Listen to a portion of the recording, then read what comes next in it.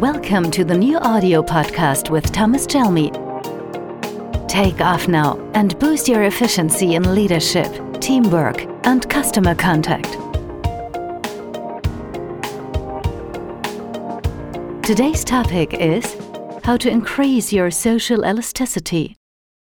In any setting where people want to achieve goals together, collaborate effectively, like in leadership, teamwork, or customer interaction, one of the biggest challenges is diversity.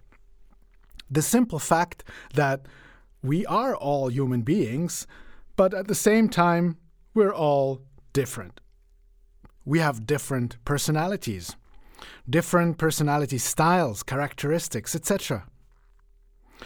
And there are many models that attempt to describe this diversity, attempt to describe personality and how we are different in personality. One of the most widely spread model worldwide is the MBTI, the Myers-Briggs Type Indicator. Others are the DISC model assessments. They all try to describe human diversity.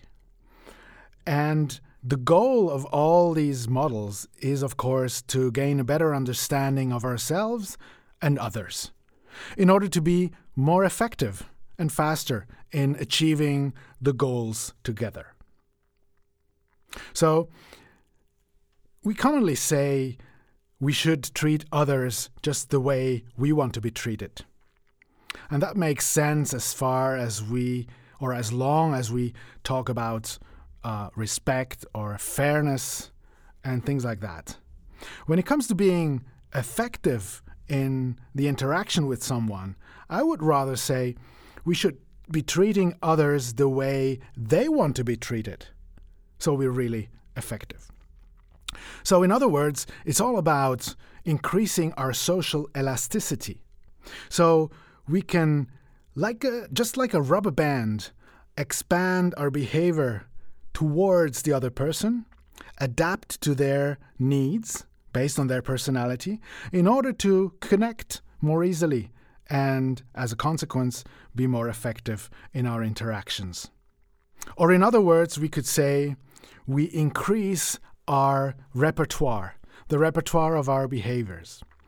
I often hear people saying, when I talk about this diversity and adapting to other people's needs, that they say, well, I become inauthentic.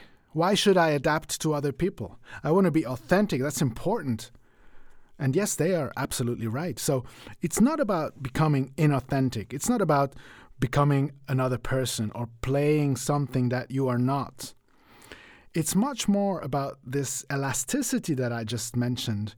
Or, in other words, it's about increasing your repertoire of behaviors.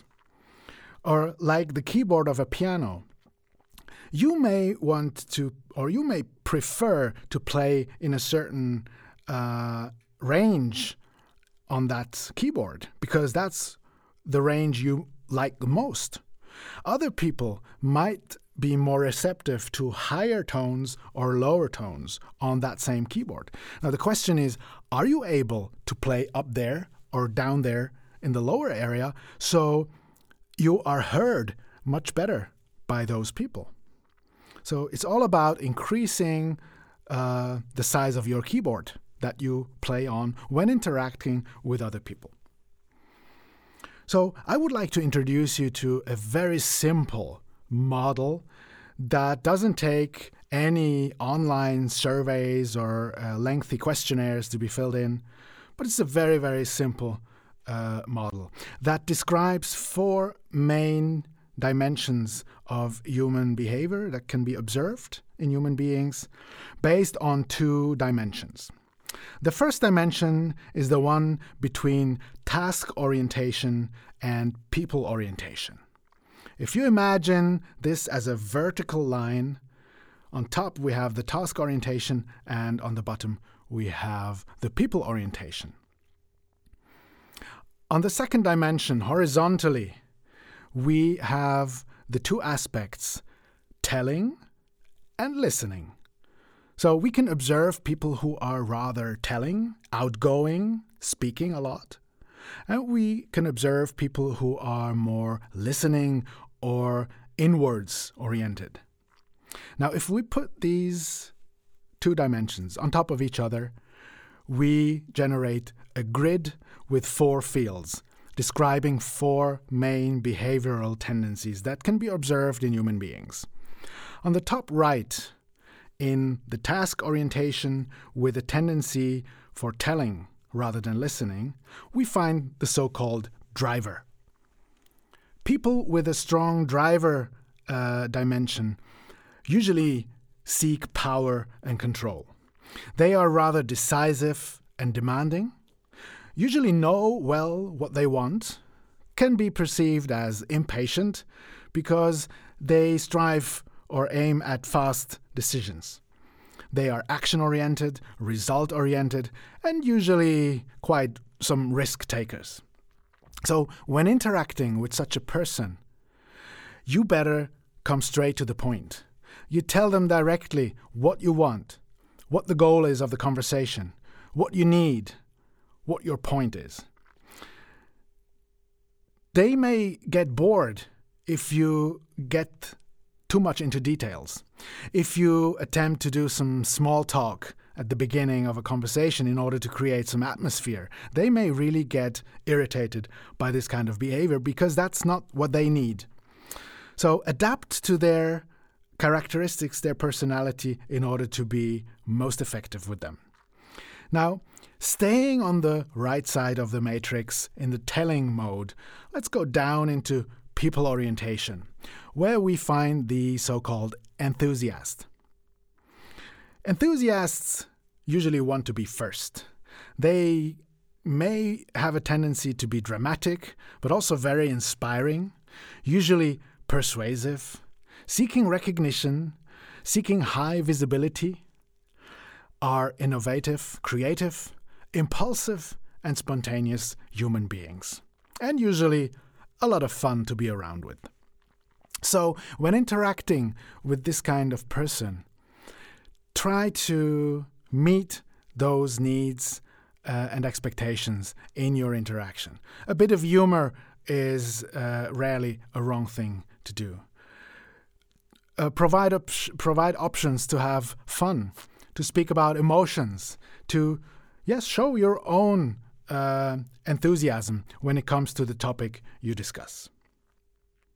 Staying in the people orientation part of the matrix and moving to the left into listening mode, or more ingoing mode, The friend.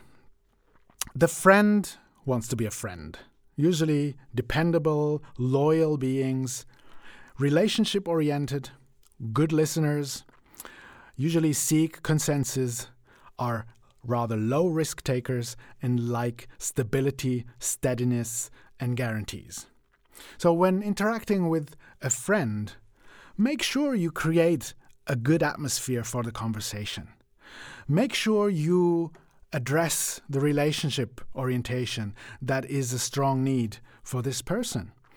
Maybe you want to talk about some more personal things up front before you then dive into the actual issue or the actual topic. So here you may not be effective if you come straight to the point and just stay on the big picture level. Moving up on the listening side towards task orientation, last but not least, we find the analyzer. Analyzers want to understand. They are usually serious, exact, detail-oriented, can be very persistent and want proof, are good problem solvers, can be perceived as impersonal at times, detached, and tend to avoid risk. Their biggest urge is to make sure everything is done the way it's done, getting rid of problems, improving processes, and really understanding based on facts and figures. That's why you are most effective with this kind of person, when you base your arguments and your statements on facts and figures. detail orientation improves effectiveness in this particular case, so try to also address those needs here. So, as you may see now, there are various tendencies in human behavior, and if we manage to really be elastic from our own personality, so you may be an enthusiast or an analyzer. If you manage to be elastic in moving into other fields of personality, coming from where you are, and then moving back into your own comfort zone after the interaction, you will see how much more effective and also faster you may be in achieving your goals with other people.